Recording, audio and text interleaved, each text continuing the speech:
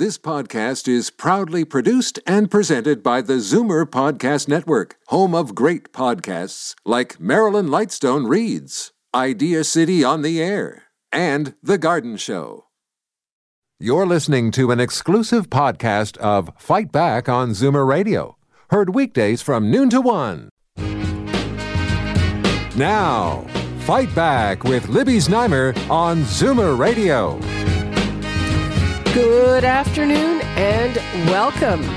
It's Monday, and that means it's time for our Zoomer Squad.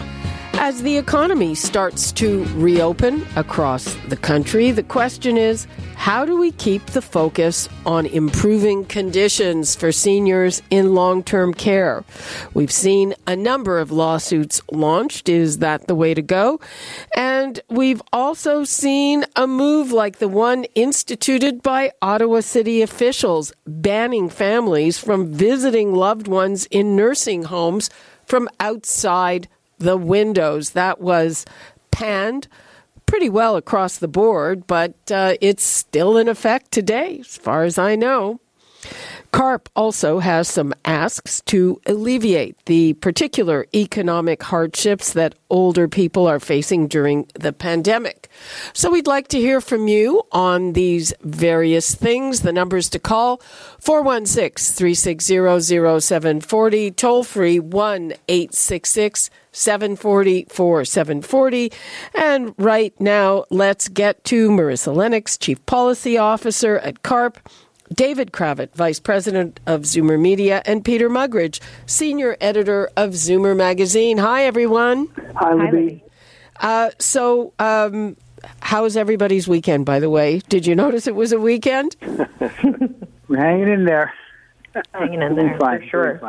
Okay, so we're starting to reopen across the country. Is there a danger that the focus that everyone seemed to have on long-term care is now going to be dissipated? Marissa? I think that's certainly a fear that that focus will be eroded and we'll end up back in the status quo we were in after even the Wettlaufer inquiry. So I think that's always a fear.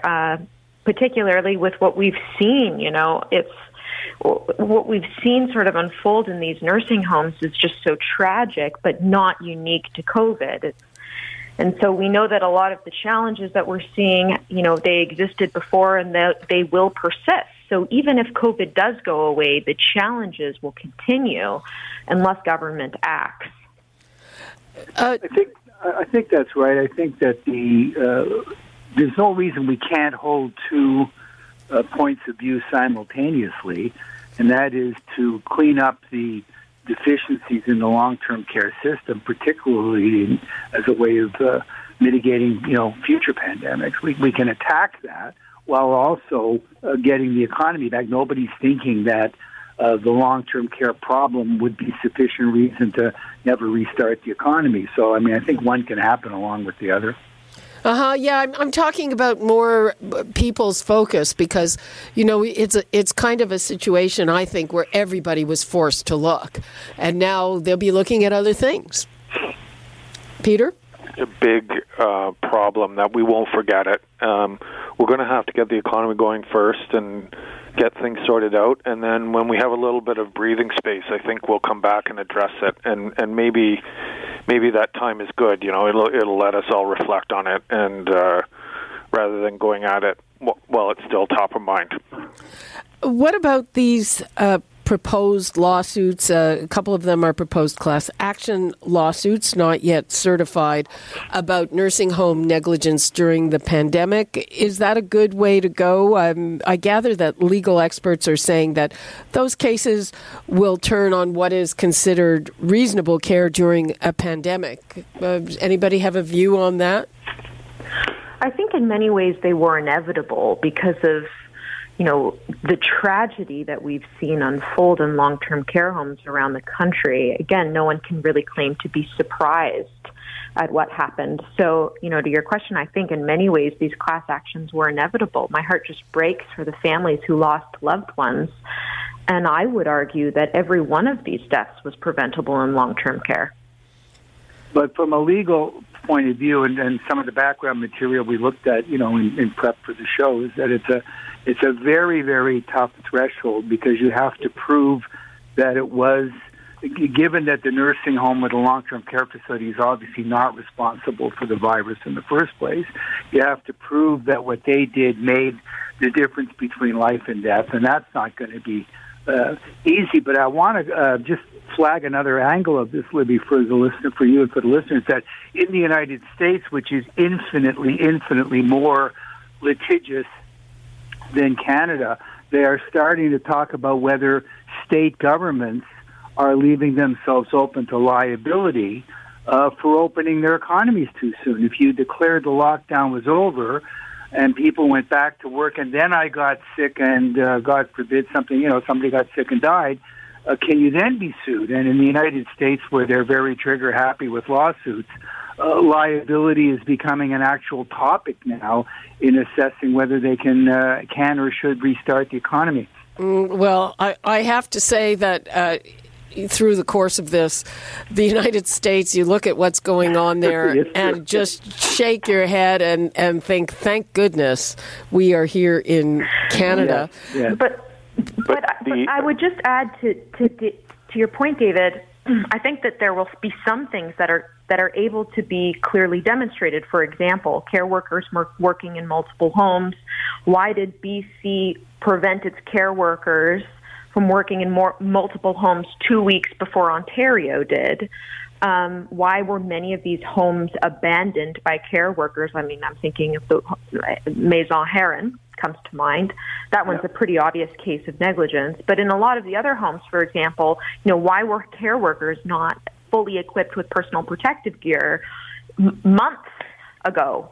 So I think those are some of the things that'll probably come up in these. I think you're right. But you're right. Sorry, on the other hand, though, we've seen this situation basically around the world where the death toll in long-term care is horrific, but everywhere.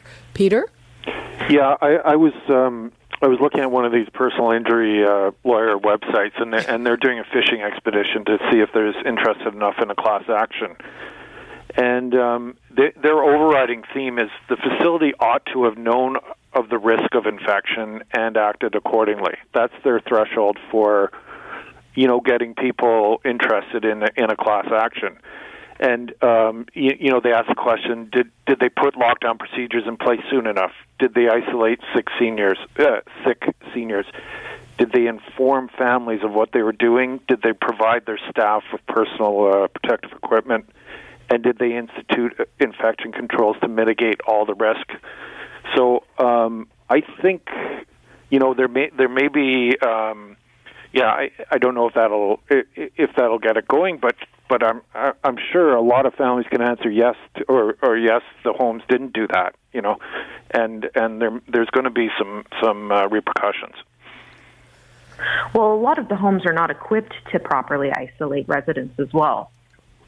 Remember, a lot of the older homes, particularly the private ones that were built in the 60s and 70s, still have 4-bedroom wards where people are living in such close quarters separated by a privacy curtain. But I'm just worried that you're going to lose a lawsuit on legal. The threshold is very high in these cases to prove negligence. The damages are zero because it's except for punitive damages, because you can only recover economic damage of what money the person earned for you or contributed to you that you are now without because they died, and that's not going to be an area you're going to be successful in. I'm just worried that if we have a couple high-profile cases that are overturned on legal grounds, does that get everybody off the hook and say, well, you see, we did everything we could, there's nothing to fix? And I think it'll be more productive to go after this the way CARP is, as a advocacy effort and a mobilizing effort. The Zoomers are the majority of voters. We cast 60% of the votes in every election. If we want to make this the issue, it can be. And I think that's a more productive way to go than lawsuits. in my opinion. Let me also introduce this. We learned that, at least here in Ontario, that in order to prepare for the pandemic, a lot of people were moved from alternate level of care in hospitals into the nursing homes. And you know, I was wondering, how did they even do that if there wasn't room in nursing homes before? And I got a very interesting answer from Jane Meadus of the Advocacy Centre for the Elderly. Some of our listeners may have heard this a few days ago when we were on the air with her. And she said that they got rid of all the previous rules. People no longer had a choice of where to go. They had to go wherever the LHIN, the Local Health Integration Network, sent them. And if they declined, the consequences were pretty dire. So few people declined. And they also put people who were in alternate level of care in the hospital at the top of the crisis list, which was not the case beforehand. So, you know, in any reckoning of this, surely the provincial government will have a lot to answer for there as well. For sure. And in fact, pushing the people at most risk into facilities that were already underprepared. Marissa, but on the other hand, you know, if I can't really blame them if we were all watching pictures of hospitals in Italy and New York for clearing space in the hospitals. Well, we were watching pictures of acute care facilities being overwhelmed by COVID, but we were also watching images and hearing stories of long-term care homes being. So, you know, obviously our politicians made a decision about what their priority was going to be, and in many ways our acute care facilities were way better prepared for this pandemic than our long-term care homes. Well, yeah, that's only because we cleared space, because all those acute care facilities were at capacity before, if not more. Well, that and also we were rigorously testing patients and staff in hospitals, and also our protective, our PPE was all prioritized for acute care settings, not long-term care homes. True. We also have to bear in mind that, you know, there's going to be all kinds of post-event reckonings here, that the models were consistently overstating the degree to which the hospital systems were being were going to be overwhelmed. In the U.S. again, I hate to bring up the U.S. again, but, you know, those hospital ships that were desperately needed and went to New York empty, long-term emergency hospitals, 1,000 beds, 2,000 beds built in California and Texas to cope with the overflow, empty, shut down within 2 weeks. So the prediction of the avalanche that was going to hit the hospital system turned out to be overstated. Oops. Badly overstated. Okay, let's take a call from Debbie in Pickering. Hi, Debbie. Hi, Libby. How are you? Fine. How are you? Good, thank you. Go ahead. You're on the air. Hi there. I actually have a personal interest in those homes that are in Ottawa where they're having the problems with the window viewing. Yeah. Well, yeah, we should get to that. Go ahead. Yes. Okay. I actually emailed the mayor of Ottawa, Mr. Watson, on Friday night to find out exactly what was going on. And he emailed me back Saturday morning and explained that actually people were going up to the windows and actually physically removing the screens from the windows and reaching through and hugging their loved ones. And that happened at all of those long-term care homes. So you're okay with what they did? Oh, absolutely. My dad was in a long-term care home in Perth, Ontario. And I actually received an email from them on Friday evening stating the new procedures in place because people were just showing up on the grounds and going to the common outdoor area where PSWs were bringing out residents for fresh air. And they were not physically distancing themselves from the staff or the residents. Okay, I'll run that by the panel, Debbie. Thanks for your call. Thank you. Okay, is there, we heard the Premier blasting Ottawa for doing this, the city officials there, and it was widely panned. Are they justified because of however many instances there were of this? Well, I think, looking through a window is obviously not a threat to the safety of the residents inside the home, and in many ways is beneficial to support decreasing isolation in this climate. But if there are other things other activities that are happening that are putting people at risk, is there a better way rather than a straight ban to decrease that risk, so as in order to ensure that families can continue to see their loved ones, in a way that's safe? I don't know. Support a huge ban on it, though. Yeah, I mean, the mayor has said that they have to figure it out by sometime this week, but it did seem a little draconian, to those of us who were watching it. David?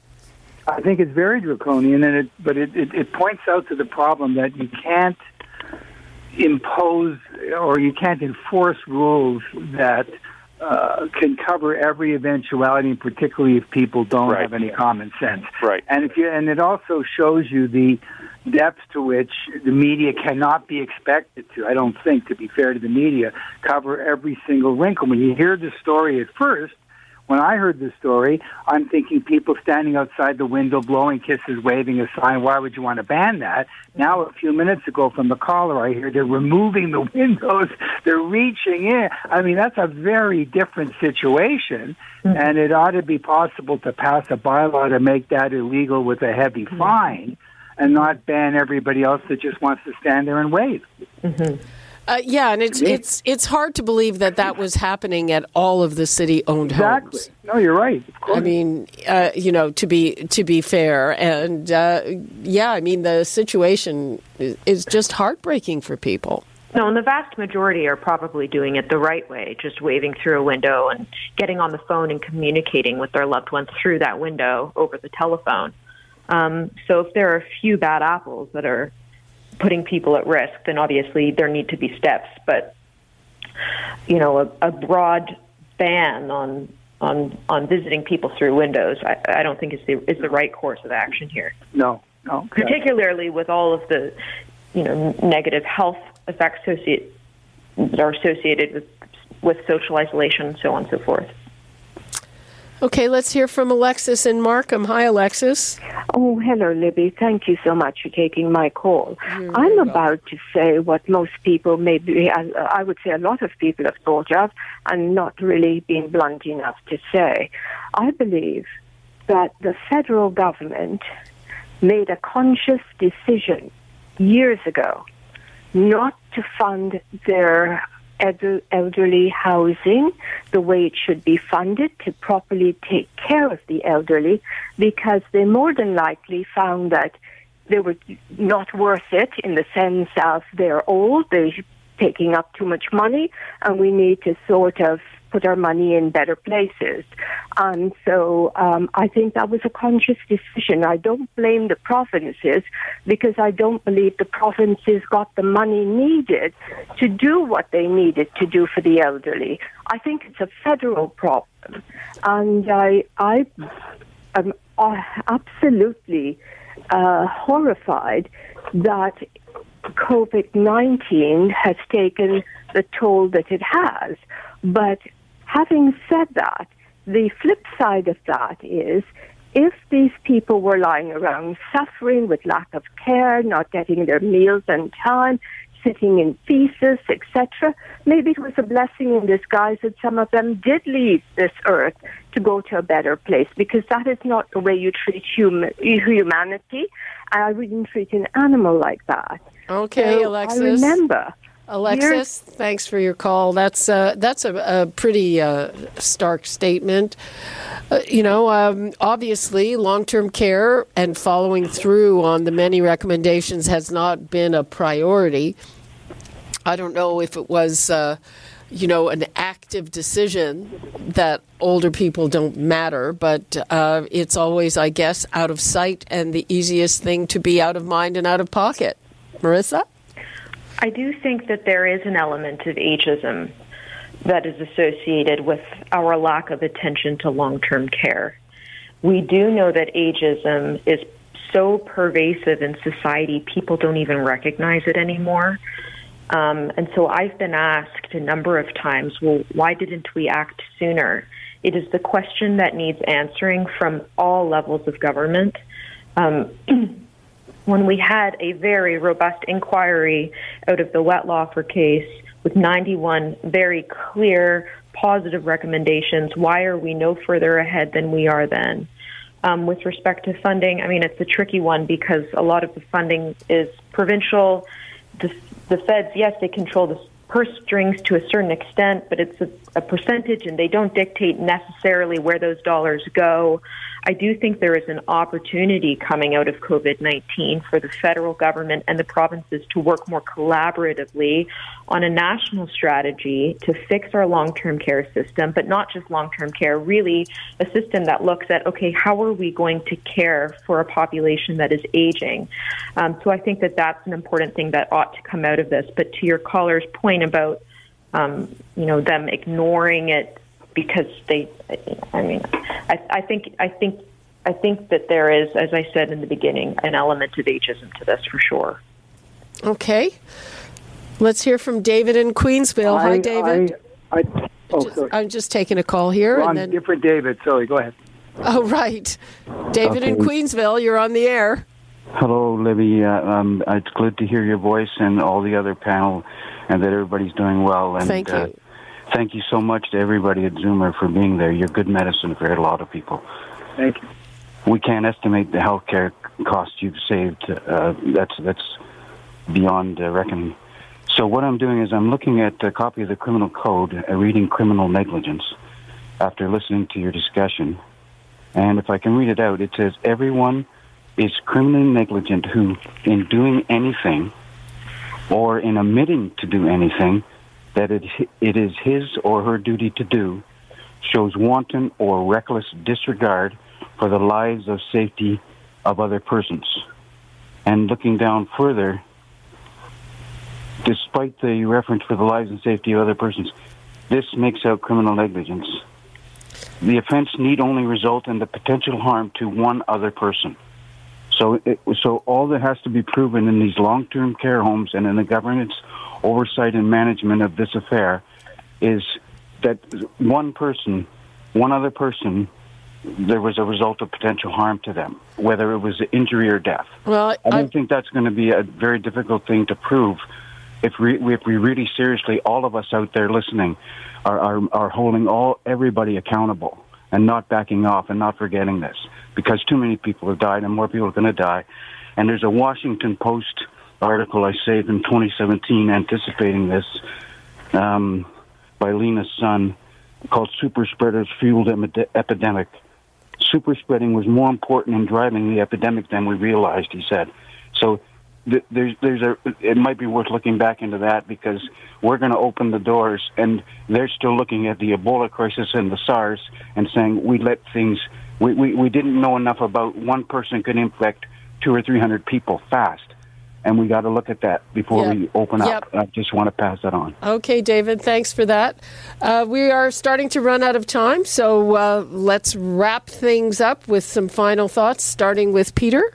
Yeah, I think, these lawsuits are going to come, and there's going to be a lot of questions asked about not only nursing homes, but whether provinces did the right things with their emergency powers. There's going to be a big reflection on all this, and I think there's going to be a lot of hard questions asked about what the provinces did about this whole situation, what they did wrong, and who is to blame for it all. David? Well, I want to go back to, I think it was Alexa, your caller, who talked about the ageism and about the deliberateness.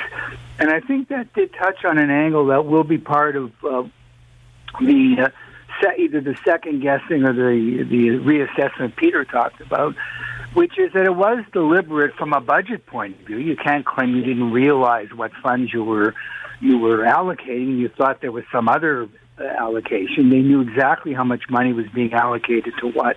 They knew exactly what regulations were or were not in place. I don't think it was a malicious intent, but clearly there's going to be some very hard questions about what is society prepared to do, starting with home care and going all the way through the continuum into long-term care.